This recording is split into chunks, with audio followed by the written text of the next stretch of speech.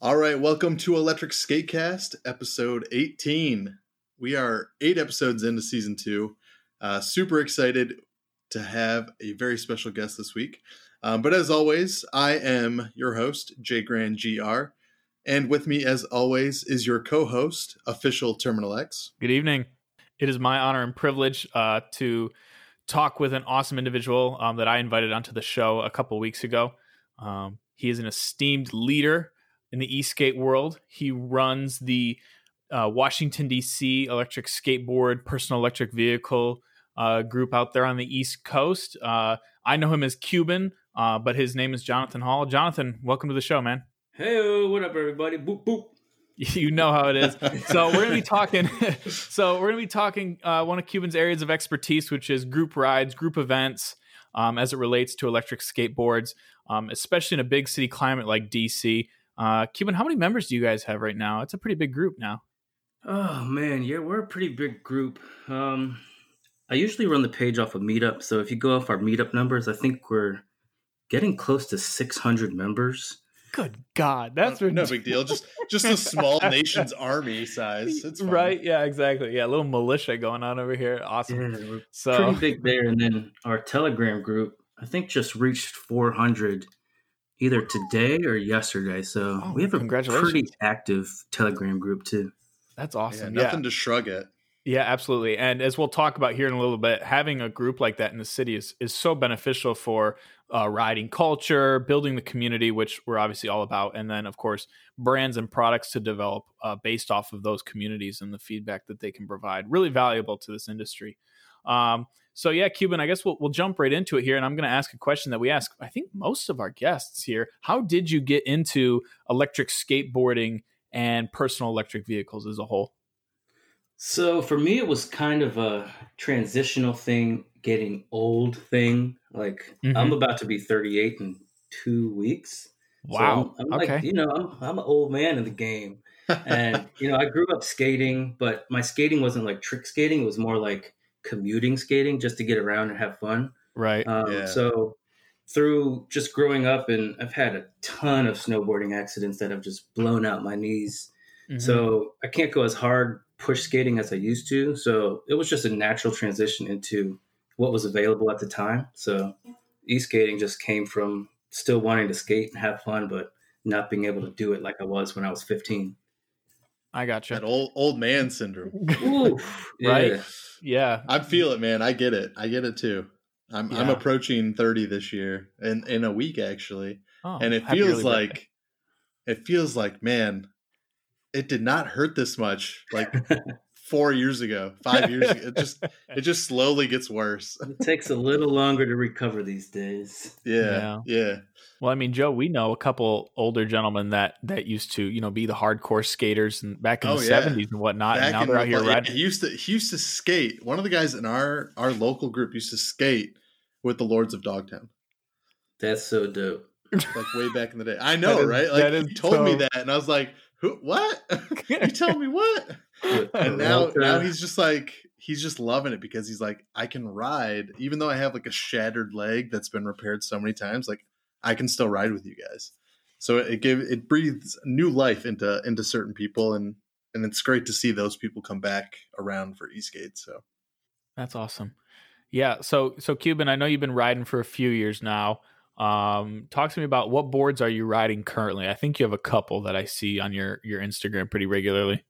Right now, my everyday go-to board is the Backfire Zealot. I like to put 2 batteries on all of my boards. I've noticed. And my Zealot is no different. I have the G3 Plus battery on top running in parallel, so I get anywhere from like 30 if I'm pushing it in turbo all the time to like 50 miles if I'm cruising. So it takes care of everything I need. Shy battery system. Are you listening? But other than that, I have my Raldi Carbon AT board, which really hasn't gotten love since the Zealot came. I hear you. I have the Backfire Mini, which is like my everyday grocery board. So I ride that to the grocery store. Yeah. And then the G3 Plus is kind of sitting since I'm using the battery on the Zealot. Right. Yeah, belt motors, man. There's a And good my argument for Riptide. it. I have my Riptide with my waterborne surf adapters. That's my, that's chilling, the fun board. That's the chilling pump, go around and have some fun board. Yeah. Okay. So you've kind of got a board for every occasion, which I think is a common theme amongst guys that ride in groups pretty often. At that point, you start diversifying.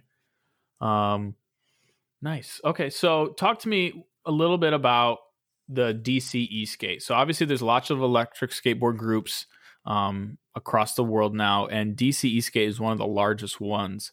It has all sorts of big events, huge social media presence, and like we talked about earlier, it's got a big member count at this point.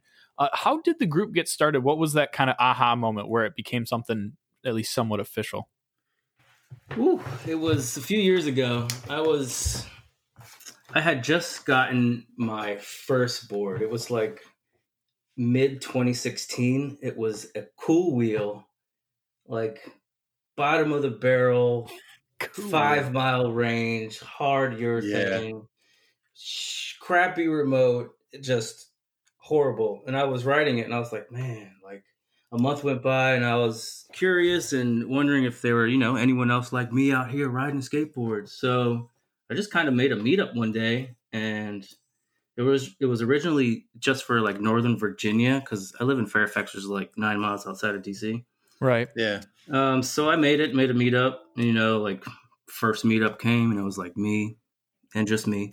Next meetup came and, like one other person showed up and I was like, yeah, I was like, I got somebody.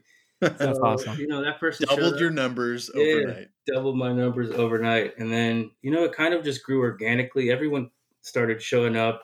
I didn't have an Instagram at that time for DC eSkate. I'm not big on Facebook, so I didn't have a Facebook page. So it was purely off a meetup and word of mouth. And by the end of, I want to say the second month of meetups, I had like 30 people coming out to rides already. That's fantastic. So then it kind of transitioned to, just DC once I saw that most of these people were coming from DC and Maryland. So I made it more central for everyone to be able to meet up. Mm-hmm. And at the time, I was really good friends with this restaurant owner where we do the meetups still to this day. Mm-hmm. And, they were just super cool about hosting us and letting us meet outside, charging before we went on our rides if people needed to charge. And it was just, we're kind of known as the group, a drinking group with a skating problem. All of our rides are point A, bar, skate a little more to another bar. And, we kind of charge when we're at the bar. So it's something that goes on all night. Like we have rides in the summertime that go to like 3 a.m. Oh, I believe it. You're not the only group with that mentality, by the way. I'm not going to call anybody out, but we know a few groups like that. Hey, but we have fun. We're all safe. To this day, we have maybe one accident in the past 4 years. So I think we're doing pretty good. That's a pretty good numbers. Yeah. Considering you have 600 people. I mean. Yeah. And you guys have rides all the time. Yeah, exactly. That's a pretty good track record. Yeah.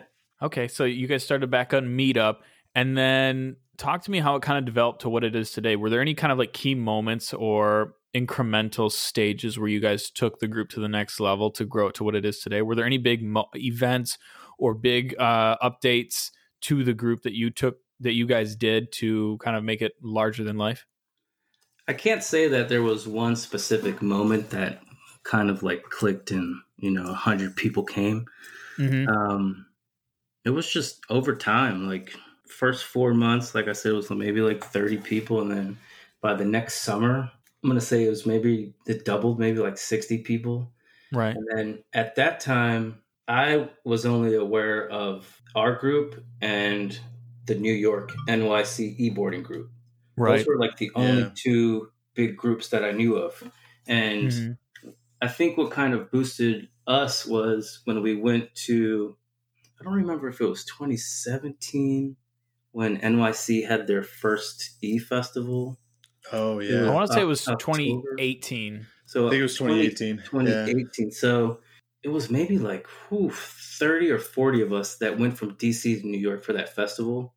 That's a good rep. And we just kind of like took over. Like we're loud and we're proud to be from DC and have such a cool skate scene. So we were making so much noise that we got like recognized by everybody. And that's what kind of like jumped off, and, more people started joining our meetup. More people started following us on Instagram. And it was just, just us being us, having fun and being proud of where we're from. Yeah, that's awesome. That's so awesome. It's so cool to know that your organic way of living and like the organic way that you guys run your rides is just attracting new people every day. It's not like you guys are trying to like bait people into showing up or anything like that. It's just like, hey, like we're just looking for people to come out, have a good time, have a couple drinks, maybe go for a ride, like no pressure. And I think that's the ideal group to be a part of. There's no pressure there, right? Yeah, that energy is enticing. That energy is attractive to people, I think. Yeah, it's been wild this past year. Like we have more electric unicycle riders and scooters than we've like ever had. So we've grown from skateboards to anything you can think of that's electric and someone can own. It's grown amazingly. Awesome. Well, speaking of electric vehicles that are kind of on the fringes, I went back and pulled up Cool Wheel because you mentioned that was your first board. It's like the Walmart board of e-skate, man. It is, yeah. It's like the top Walmart board. So they're still making e-boards. It looks like they've updated to the newer Li-Ying ESC. They've got that new Meepo style boosted looking remote, but they have hover shoes that you stand on and like they just hover back and forth. Like it's like two individual mini unicycles, one for each foot. So Segway made those too. And I think Segway copied Cool Wheels. I think Cool Wheels was like one of the first brands to have those. I want to know how fast they go. 8 kilometers per hour. Oh God, that's slow. But man, imagine rocking those things around the airport or something, just like, oh man, in the grocery store. Yeah. Pushing your cart. Those are like, hit us up. They're the Heelys. The Heelys of the future. Yeah, they're the Heelys of e-skate. I love them. That's funny. All right. All right, back on topic. So speaking of bringing new riders in and people to your group, when you're a new rider, what can they expect when they first join up with you guys? What's kind of the initial impression that you would get as a new rider walking up to a DC e-skate group ride? We are like super friendly, and if you don't introduce yourself, we'll introduce yourself to us. Like we'll come at you and be like, hey, what's up, dude? Welcome to the group. Like, I'm so-and-so, this is so-and-so, this is so-and-so, blah, blah, blah, blah, blah. A lot of the people that do come for the first time usually join our Telegram, and they'll be like, hey, what's up? It's going to be my first ride this week. I'm coming through. And we'll be like, oh, hey, what's up? Just look out for us. I'm so-and-so, Come say hi. And then they get addicted. Yeah, exactly. Yeah. Then they join the gang. Open door policy for DC e-skate. That's awesome. Yeah, I remember meeting some of your crew at NYEF 2019, and as you mentioned, they were instantly identifiable. I'm pretty sure they had a giant flag. They had a giant Washington DC e-skate flag. But yeah, super friendly bunch. And yeah, having that open door policy exactly is key, or else people are going to feel super unwelcome. Who are these crazy bandits running around at 30 miles an hour? I can't keep up with them, and then they fade into nothing. Yeah, we do a pretty good job when we do have new riders to make sure we have like a captain at the back of the ride to make sure they don't get dropped. Perfect. Exactly. We make sure everyone enjoys their first ride with us. Perfect. Exactly. Yep. You got to have an experienced guy running in the back in case somebody gets caught with a red light or, breaks the belt. Yeah, that goes a long, long way. Yep. Yeah, absolutely. I'd hate for my first ride with the group just to get dropped in the first 5 minutes. Yeah. It's demoralizing. Yeah. Especially if you don't know the city well. Yeah. We had this kid he drove, I think, total 5 hours from Pittsburgh to come ride with us like 2 weeks ago. Wow. He had a DIY board that he built, and his buddy came with him just to accompany him, but didn't skate. So he rented like a city bike. Uh-oh. The guy with the DIY crashed, no lie, 25 minutes into our ride and split his deck, and he was done. Like he just couldn't ride, and I felt so bad for the guy driving 5 hours to come ride with us to have your board just snap within 20 minutes. And it wasn't like was just riding over a curb. So it was like a freak accident that was it was going to happen somewhere. It was just really bad timing that it happened here in DC. Did he grab another city bike? No, he was just so bummed, and I mean, I felt his pain, man. He jumped in Uber and went back to his hotel.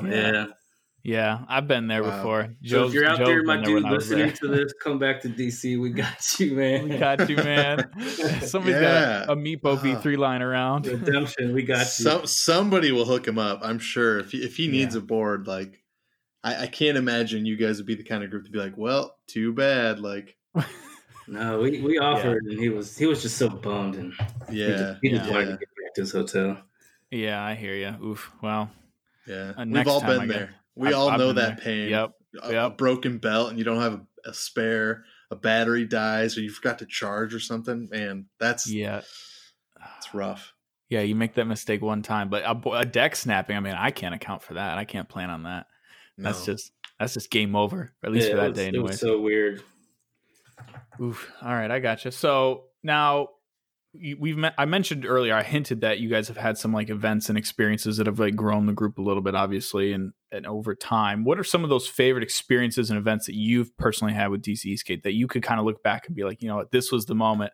This is what made all the work worth it, or this is what I'm riding for. Can you talk about some of those moments? Yeah, for sure. So this kid that does most of my graphics, one day we were just hanging out and he was like, hey man, we should have like an invasion ride where we like invite everybody from all the Eastgate groups to DC and just have a massive ride. I was like, I'm down. So we planned it, and kind of that Wayne's World motto, if you build it, they will come. We made an event, and the first DC invasion, we had about 130 people show up. That's awesome. I love it. And it was just like, wow, like look at all these people, like Philadelphia, Jersey, New York. We had people that drove up from the Carolinas. It was crazy. And, okay, wow. You know, it's just a beautiful day. Like we always do it in September, and weather happens to just be sunny, blue skies, and warm I think we've had three invasions, and they've all been super nice turnout, over 100 awesome. People every time. Yeah. Wow. And how do you plan the route for that type of event? What is your strategy for that? So we have a lot of people that I trust to make good routes within our group.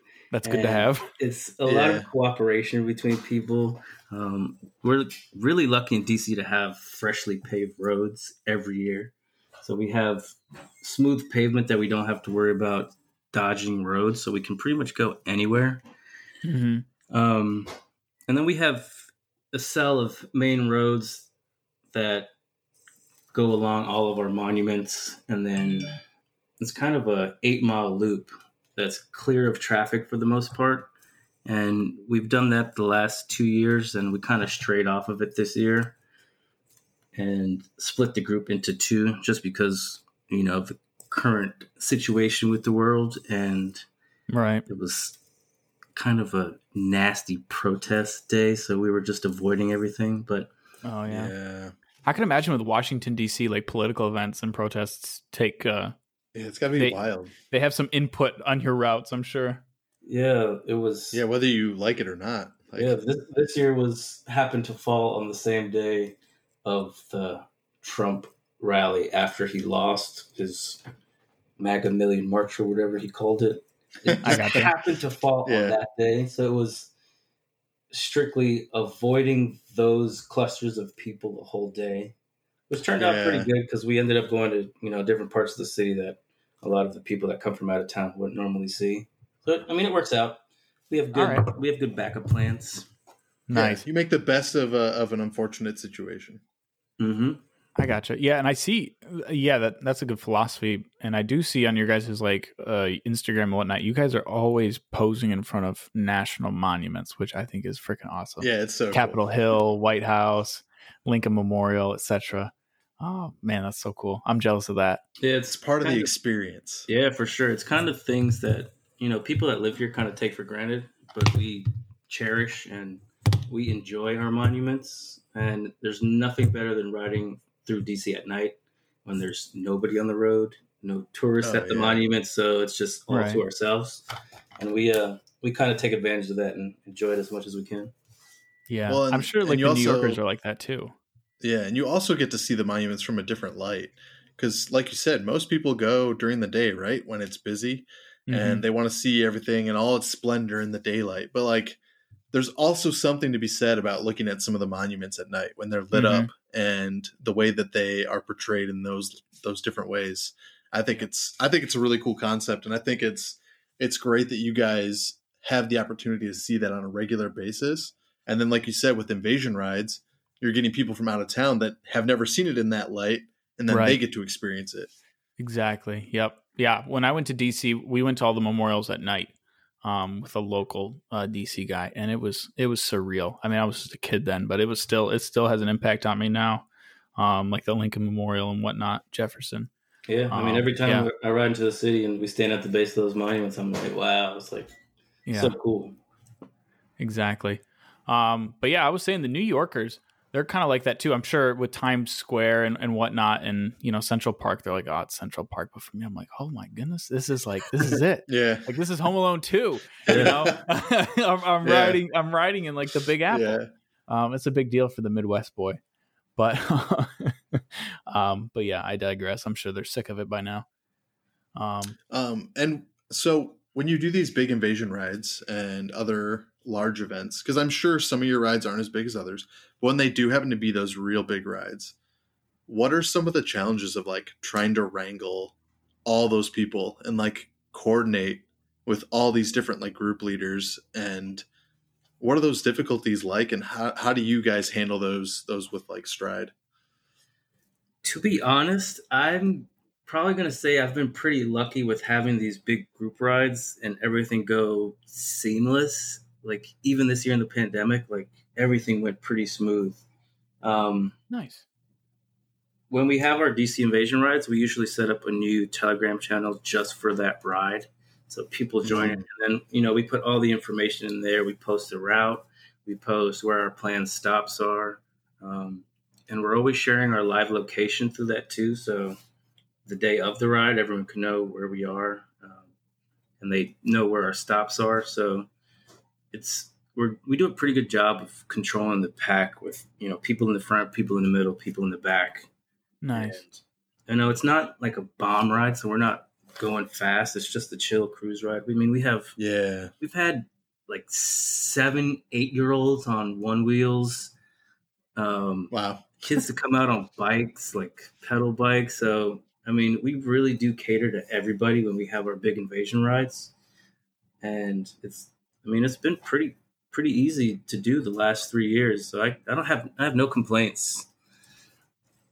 That's awesome. Yeah, you're very fortunate. I'll tell you this, man. I see some of these big rides, and just like controlling everybody and getting everybody through red lights and making sure nobody gets lost just seems super daunting. But that's awesome that you have like people that can kind of help coordinate and, wrangle everybody together. Even in a small town like Grand Rapids, sometimes we struggle with getting people caught up in red lights, or, they don't know where to go next.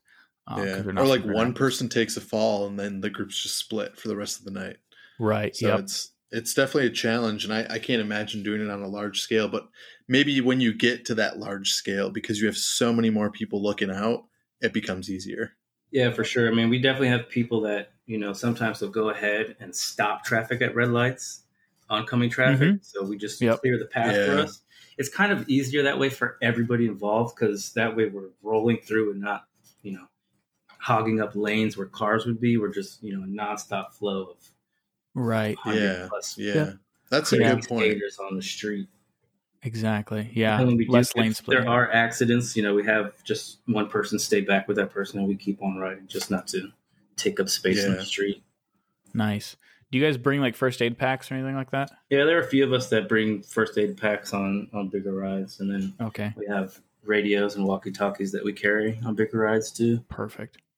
Yep, exactly. Yeah. Anybody listening that wants to do like group rides in their town, like should be taking notes. These are all gold mines. It's just simple logistical things like that make a huge difference. Yeah, it really is. I mean, I've ridden with a few other groups, and sometimes they can try to overcomplicate things, and it's really simple, man. We're at the end of the day, we're all grown-ups and we all make our own decisions. But if you just follow the person in front of you, you're going to be in good shape.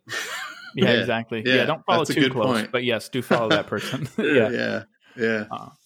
Perfect. Now, you mentioned earlier that you had a restaurant that you worked with in the very beginning that you still visit to this day. Talk to me about some of these local businesses that you and DC Eastgate have worked with or collaborated with, as well as maybe some like the larger Eastgate brands. Because I know you personally work with multiple brands at any given time, I feel like. And I know DC Eastgate has as well. So talk to me about that relationship with some of these businesses. This is probably the most important thing for any group to tackle. Right. Making that relationship with your local businesses, with the restaurants, with retail stores, with like mini malls, wherever you plan on going to charge. Because, I mean, you think about it, someone's paying that electrical bill when you show up with 30, 40 people to charge. Yeah. It's not cheap sometimes. And for small businesses, it can, break the bank 1 month compared to another one we don't show up. So, I mean, I send a lot of emails. I make a lot of phone calls, and I'm talking to restaurants and shopping centers all the time, planning rides. And over the last 3-4 years, I've just made a really good relationship with a few of these restaurants and small bars in DC, and they're always happy to have us, and they don't mind if we charge. And I mean, on the flip side, we're spending a lot of money in their places, and they like that money. Right. Yeah, exactly. Reliable business. Yeah. I would say, I feel like I've told my people a couple times, like, hey, I don't mind, you can grab something to eat, but please make sure you tip. Cause like we are guests here and we are kind of taking up a lot of space and a healthy amount of electricity. So we do want to come back someday. And we want them to welcome us back. Like exactly. Yeah, and it's been tough in Michigan with the pandemic. We've had restaurants kind of go in and out of being shut down in various forms all year long. This year was kind of the year I was hoping Grand Rapids could kind of really reach out and have some reliable, regular relationships with some of these restaurants. But hey, 2021's right around the corner. We'll try it. But we all hope things get better. We've kind of really lucky in DC with finding places to charge and stop during the pandemic. Nice. Like we found a new place. Last week we went to the Thompson Hotel down by Nationals baseball stadium. They have a brand new rooftop bar restaurant. And they're like, come on in. I was like, okay. So it's like that's G 5-star hotel, and we're all rolling in there with skateboards, and they're like, bunch of skate rats. Yeah, I love it. That's awesome. That's awesome. Yeah, and it's great to have that relationship, like Joe said, like they welcome you, like they're ready for you. They know that table. They know you need outlets. I feel like we've had to like argue our case before for outlets. Absolutely. With restaurants where we were in a tight spot way out of town with no charge or juice. And they're like, yeah, we don't have any outlets. And I'm like, what are you talking about? It's right there next to the table. Like there's 4 of them right there. Stop telling me you don't have outlets. We will clean up. We will tip. We're not going to make a mess. But I mean, we've been in situations where we have like power strips hanging from the ceiling, like outlets. For sure. That's the only place that they have them because they used to have a TV there or something. And it's like, listen, like we'll climb up on the chairs. We'll do whatever it takes to get it plugged in. But like, we'll handle it. Like you just let us sit here. Exactly. Well, I remember in NYEF last year, whatever bar we stopped at, naturally, I mean, there was 130 plus people. It was way too many people for that one location. I was under the impression it was going to be like a big old warehouse, and they were like, yeah, it's just a bar. And I think we blew the power twice. Oh yeah. And they told the LaCroix and the EUCs, they're like, unplug or they're going to kick us out. These 12 amp chargers are killing them. Yeah, it was bad. Yeah, we've our boards have, like, we started with boosted and this and that, but everyone in DC is pretty much on a Kali, LaCroix, DIY, or a bigger board now these days. So we have those big 14 amp chargers that are pretty capable of blowing outlets at restaurants and bars. Oh, it's all too easy. And I mean, that leads me to like a somewhat of a side trail that we talked about a little bit with the guys in Chicago about how, and I was even talking to Day from Raw Day last night about it, how boards are getting faster and more powerful. It's just how it's evolving, and the community is accelerating that. These boards are monstrous compared to where they were 2 years ago. And I think how they phrase it in Chicago, how did Eastgate Select call it? He said 30 is the new 20 in terms of speed. 30 is the new 20. Yeah. And yeah, you're exactly right. Yeah, everybody's on something high powered now because we're in a bubble. We're in these groups, and all we see is that one guy roll up on a Lone Star, and we're like, oh, I got to give me one of those, I feel like when you're in this industry or hobby or way of transportation, whatever you want to call it, the longer you're in the actual community, it tends to rack up the wallet pretty fast. Yeah, the more likely you are to upgrade to something bigger. Exactly. Better. You're like, well, I can't be left behind. I want to go fast. And the boosted 22 miles per hour, might not cut it anymore. As these groups get bigger and bigger and faster, which, I'm fine with, but. Or just even the range. I mean, some of the rides that people are doing now, I mean, a lot of them are doing like endurance rides where it's like, all right, we're going to ride 20 miles. Like, you got to be able to make it at least 20 miles, whether it's through battery swaps or whatever. But right. Yep. 20 miles is far, at least for like a boosted rider or like a single battery, like Meepo or Backfire, any of the budget boards. Like that's hard to do. Yeah. Well, I mean, Cuban's got 2 batteries on his Backfire. He's the, he's the example that people need to strive for. What other Eastgate brands have you and DC Eastgate worked with, Cuban? I feel like I can think of a couple off the top of my head, but I didn't know if you actually worked with them or they just showed up to events. Well, Backfire is like the biggest brand that I work with, and they support me the most. I gotcha. They're really good about giving back to the community. Anytime, we're putting on an event or anything, Jerry will be like, hey, you guys want some t-shirts to give away? He'll always offer something before I ask for it. Yeah. That's awesome. As far as other board good customer service. Yeah, for sure. As far as other board companies, I don't really reach out to any other companies to, give back to the community with us. I'm a Shred Lights ambassador, and Shred Lights is always giving something for me to give away during our rides. Not even just big events, like regular group rides. If I ask Eric, he'd be like, hey man, can I get a set of lights to give away during this ride? He's like, yeah, for sure. Send me some lights. And awesome. They're really stoking out everyone anytime I ask for it. And you guys just did a really cool Shred Lights takeover event with them too, which was super fun to watch. Yeah, that was our DC Invasion Day. Just happened to be good timing for me to take over this page and have our ride the same day, which was tough. Yeah, it was fun to watch though. Yeah, it was a challenge for sure. Yeah, I mean, I could definitely feel when we watched Brandon do it. I was like, man, this is a little bit trickier than it looks. I mean, it's a huge account. There's a lot of responsibility, and B, you're trying to do this while leading a group ride.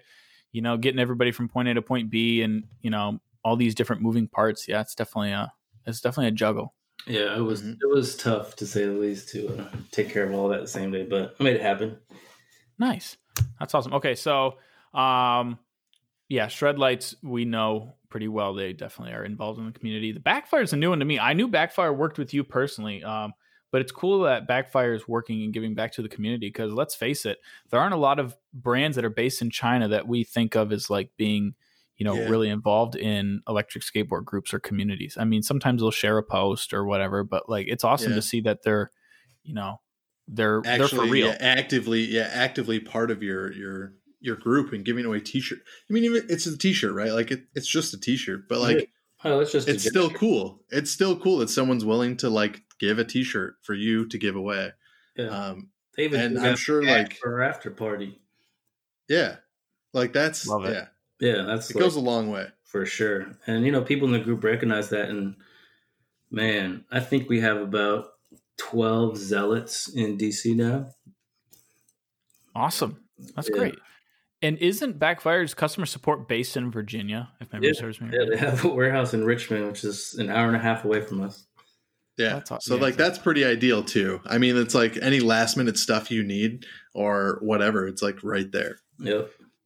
That's awesome. Have you ever been to their warehouse, by the way? I haven't. I've been meaning to get down there, but just timing, and they're usually just open during the week, and I haven't been able to take off a day just to go down there. So I gotcha. Yeah, I was just curious. because, Backfires kind of was the trailblazer of that. Most Chinese brands are now trying to get warehouses or have just gotten them, but I know Backfire's been doing that for a couple of years, and that's cool. They're almost a local company now in that regard. I think is absolutely awesome. Especially if their ship times are down to like a week. Like that's for sure. That makes the biggest difference. Like 3 days. Yeah. I'll take it. I'm jealous. Now I'm like, maybe I should get a Zealot. Like that sounds like a good idea. Zealots are good boards, man. You're getting 28 miles an hour and at least 17 miles of range stock. And it has the Kegel pulleys. You can put bigger wheels on if you want. like just for the price. And best. And we also have the like contact of Shy Battery Systems where we can be like, hey, how big of a battery could you build for this thing? And how far can you make it go? Like, I would love to give them that challenge just to see what they come up with. Oh, yeah. Oh, I'm there for it. I can imagine that battery would be massive. So real quick, you think you touched on this earlier, but just in case there's a bigger group, what is the actual largest group ride that you've ever done? Is it 130? Or was there a larger one? It's anywhere between 130 and 150. It's around there somewhere. Okay. How do you split up I know you mentioned this year, due to pandemic, you split up the actual group into two groups, but how do you handle 150 people charging, theoretically? How does that work?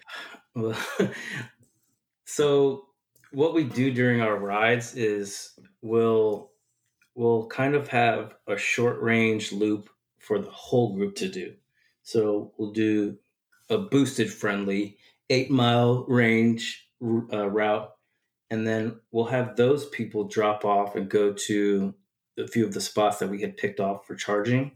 Mm-hmm. We have a lot of outdoor outlets in DC, and we split the groups up into those.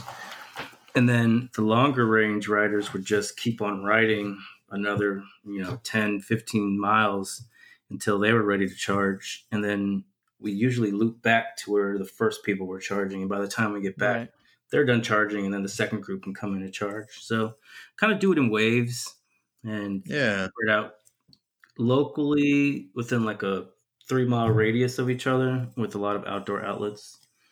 Okay. That's awesome. Okay, so that makes sense. I feel like they did something like that similar in NYEF, where they had us charge. They had the initial route of 6 to 8 miles, which of course all the EUC and Cali guys were laughing at. But anyways, whatever.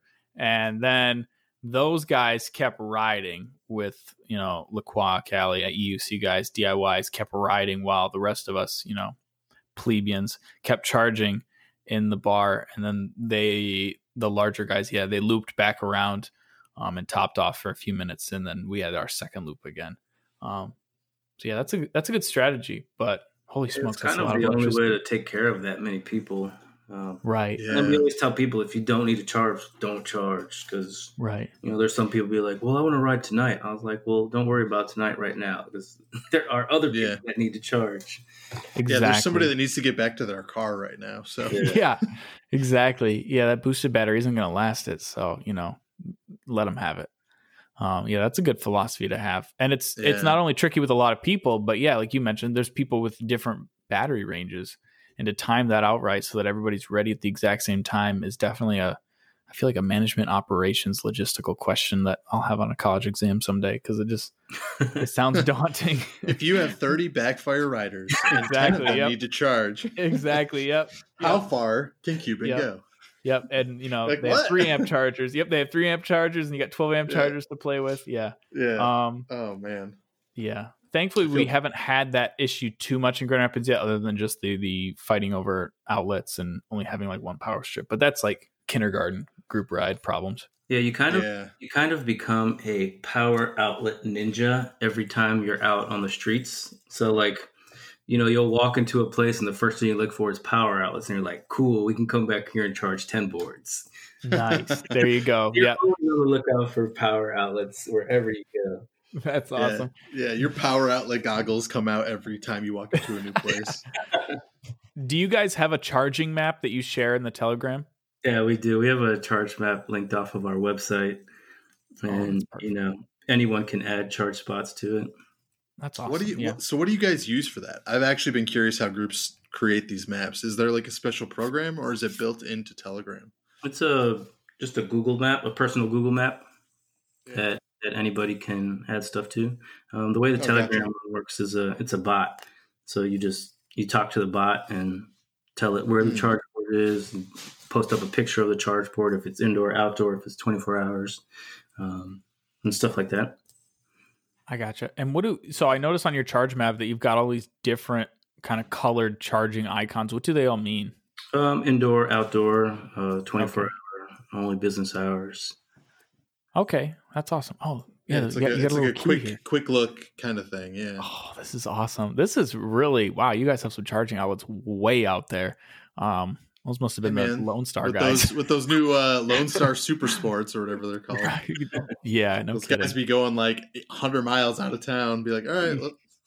Yeah, like one of these is no kidding. Yeah, wow, that has to be like 30 miles out of DC. That's ridiculous. That's funny. That's awesome though. Yeah, you've got them out here in Fairfax, Alexandria, Reston. Yeah, you guys have a pretty good charging map. That's awesome. And I like that it's color coded for the different 24 hours versus indoor, outdoor. This is something we should really look into. Yeah, it helps a lot, especially for people that aren't familiar with the area. They can just pull up the charge map and know where they can stop if they need a quick charge. Yeah. There you go. Yeah, that's ideal. I think next year, once, especially, hopefully when things start to open back up, we can really start documenting this stuff and establishing those relationships with the restaurants and the local businesses to charge, because that's really important. Yeah, it goes a long way, I think. Exactly. So kind of beginning to wrap up here, let's pretend that I'm a new rider, Cuban, and I just got my board. Maybe I've been riding. I've hit 100 miles on my board, nothing crazy, but I'm looking to join a group ride such as DC eSkate. What advice would you give to that rider who's listening right now? He just got his board for the first time this semester in college, and he's kind of ready to try it out. What advice would you give to him before he shows up? Learn how to foot brake. Preach it. We have a lot of hills in the area, and man, let me tell you, I've seen so many people step into the e-skate scene without having stepped on a regular traditional acoustic skateboard before, and they have no idea how to foot brake. It's like the number one thing everybody should know how to do. Besides that, just let us know before you come to a ride so we can plan accordingly. Especially in the wintertime, no one wants to sit around and wait for somebody if it's your first group ride when it's 20 degrees outside. Wow, these are hardcore. Yeah, summertime is when the beginners should come out and enjoy the nice warm weathers where we can go and enjoy yourselves. Do you guys ride all year long? Yeah, we do. That's ridiculous. There's no snow or rain. We're out there riding. I mean, that makes sense, but man, 20 degrees. Yeah, I'll tell you what I'm doing when it's 20 degrees out. I'll give you a hint. It's not riding. Good God, that's cold. Even for the Michigander, it's cold. Heated gear fad going on at DC. Everyone's buying heated vests, heated gloves, heated jackets. We're suiting up for winter. Yeah, shout out to Aurora. Like, I don't know if you guys know about Aurora, but they got the hookup for gear. Home Depot. I'm there for it. Rocking out the Carhartts. Just all right, here we go. Oh my gosh, you guys are going to look like a group of roofers. That's awesome. Now, kind of on a similar note, let's say that somebody has been riding for a while and they're looking to start up their own type of electric skateboard or PEV group in their city. What advice would you give to somebody that's looking to start up a group for the first time? Maybe their city doesn't have one, or it's just a subsection of a city. What advice would you give to them just starting out? Just have faith, man. Just go out there, plan it, put it out on Facebook, Meetup, Instagram, any social media, and just go. People will show up. You'd be surprised.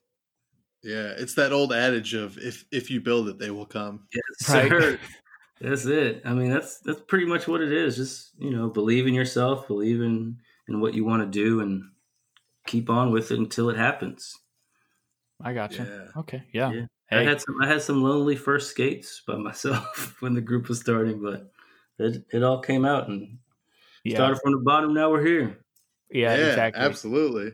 Yeah, and I would say, to add on to that, don't get too discouraged if you're in a smaller city and you're not having 40 people show up the second month of you doing this. Oh yeah, like we're finding. I mean, we started with 4 people and we're up to, I think, almost 100 now, total. I mean, we don't have that many people show up to rides, but like that's still the number of people that are interested in riding with us at any given point. You know, some people are shy. It takes them a little bit of creeping to get the guts to come out and ride with the group. It's intimidating sometimes. I hear you. Yeah. You know, we're out here posting videos of dudes going 30, 40 miles an hour, whipping between lanes and stuff. And it looks like some Mad Max level stuff. And they're like, man, I just ride to class. Yeah. What is this craziness? But if you're in a small town and you feel like your group isn't blowing up like, DC or Chicago is, imagine these guys have a population way larger than a small town, even much smaller than like Grand Rapids. So don't take it to heart. And know that as electric skateboards and PEV continue to grow, your community should also grow in proportion to the size of your city. So it's all right. Yeah, it'll grow. And if not, move to DC. You can join the army. Right? Yeah. Cuban, hit up Cuban. That's awesome. By the way, what is your favorite group to ride with outside of DC Eastgate? Do you have a preferred favorite, an outside family? I can't say I have a personal favorite. I've ridden the most with the New York crew and the Philadelphia crew. Okay. And each group has their own different styles of ridings, locations they like to go. New York has kind of evolved into not one group, but like 10 groups. That's what I thought. I could imagine. Most people in New York, they've moved on to like Onyxes, so they're all on like basically motorcycles at this point. Right. Yeah, that's not even a group ride anymore. That's just dudes riding in a motorcycle club. Yeah, pretty much. And then you have like they're really heavy on electric unicycles and the board communities. From an outside looking in, it's gotten really small in New York. They've just grown. They've outgrown boards. Yeah. Do you think it's a fad, or do you think e-boards in New York are on their way out permanently? I don't know. I mean, it's kind of one of those things where they just got to the point where they just want to go faster and farther, and unicycles and electric bikes are what take care of that category. Right. It's so ironic because when I think of New York, I think of like gridlock, like constant gridlock. So I'm like, oh man, that would suck to ride like PEV stuff. Like you're just constantly like having to weave through like traffic. You can't even like get up over like 20 miles an hour because it's just traffic everywhere. But maybe that's the difference. Maybe they're like, well, if I can get enough range, I'll just leave the city for a ride and then come back. Yeah, that's the adrenaline junkie part of all of us riding in New York City, weaving through traffic. It's what makes it fun. I feel like New Yorkers, I don't know if they're used to it, but I feel like when I rode in New York, I half expected these cars to just freak out at the thought of, hundreds of riders weaving in between their car while they're moving and just kind of panic and hit somebody. But to be honest, everybody just kind of stayed in their lane. I don't think too many people cut in front of me when I was riding. And I thought for sure, I mean, we're lane splitting and running red lights at, 1 a.m. in New York City. I thought for sure, like, this is prime time for me to get clobbered.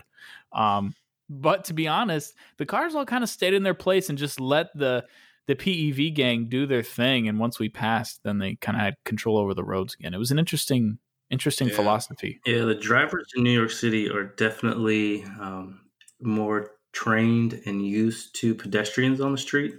Mm-hmm. They've historically had bike messengers and bike delivery guys for 15 years now, so cars are used to that. DC, on the other hand, is like, man, angry driving. They try to hit you. They try to run you off the road. They're honking, yelling at you. Don't you know what senator I work for? Yeah, exactly. So it's night and day difference between the drivers in New York and DC.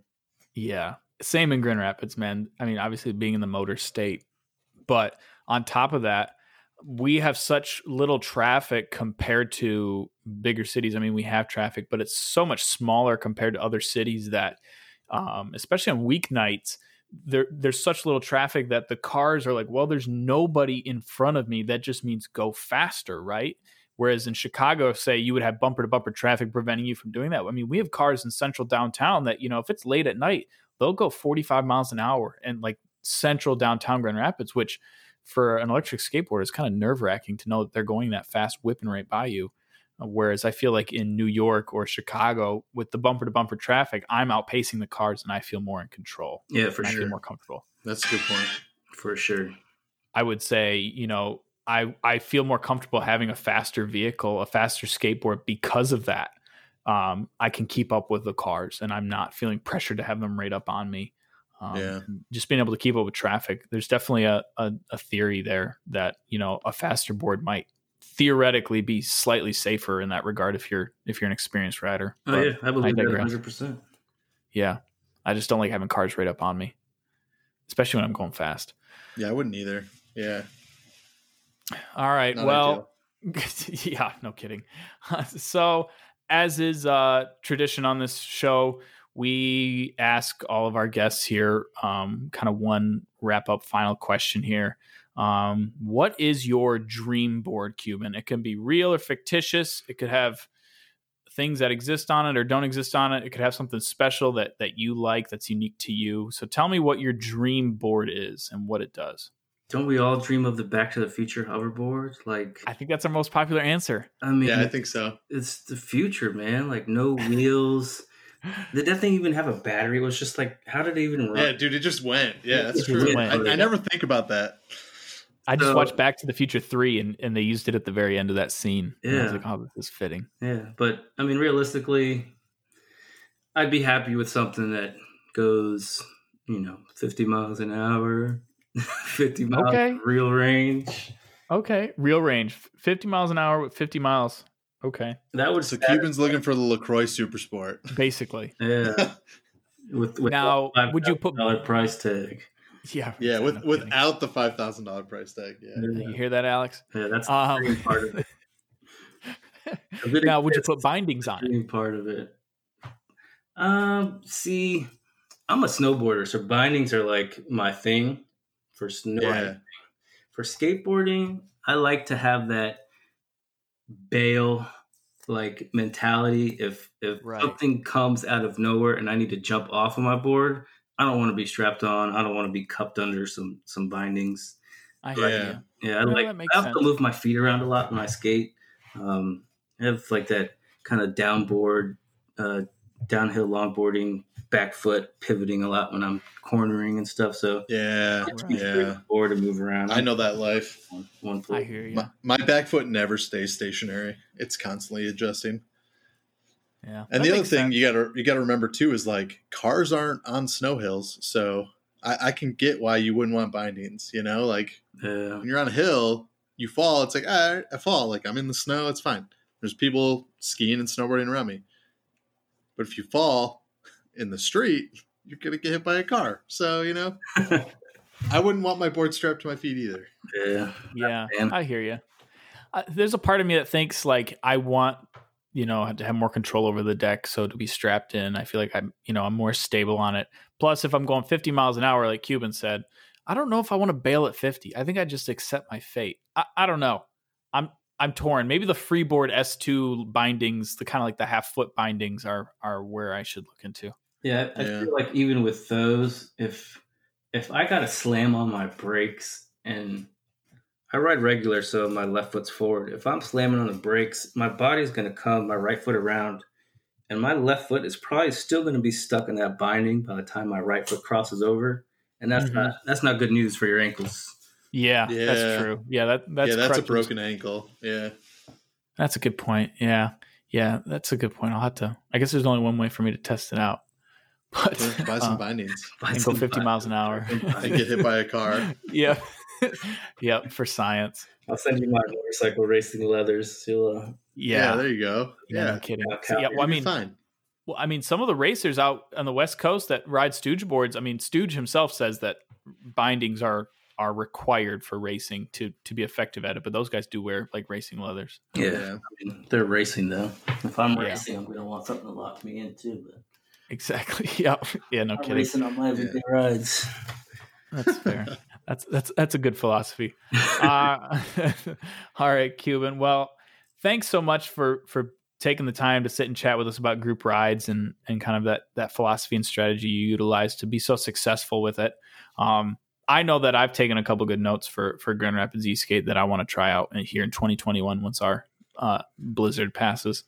But yeah, no, I do appreciate you taking the time to talk to us and kind of instill some wisdom for anybody looking to join a group ride or start their own. Hopefully out of this podcast episode, we can get some inspiration out there to get some more group rides going next year, pandemic willing. And that's good for the community. And I'm all about that. Or for our Southern Hemisphere listeners that, it's the beginning of your season. Like, get started. Take information and get out there and go with it, run. Argentina's beautiful this time of year. Yeah, start a group in Patagonia. I'm trying to go down there and shred. Exactly. We got so sick. Oh my God. Spring break. That'd be cool. I've been telling you guys spring break e-skate for years. It's a thing. It's got to be possible. We got to make it happen. We're gonna have to start that. The Chicago guys. E-skate fire. Oh, there. Yeah. See, there you go. That alone would be a documentary worth watching.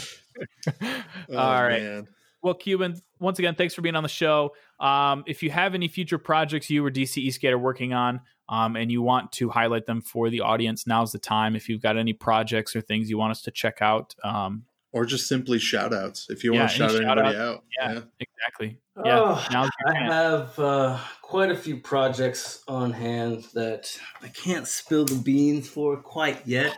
Ooh, I will, though, give a little part of it. We have managed to get 2 big skateboard manufacturers on board to make a universal charging port. So, wow.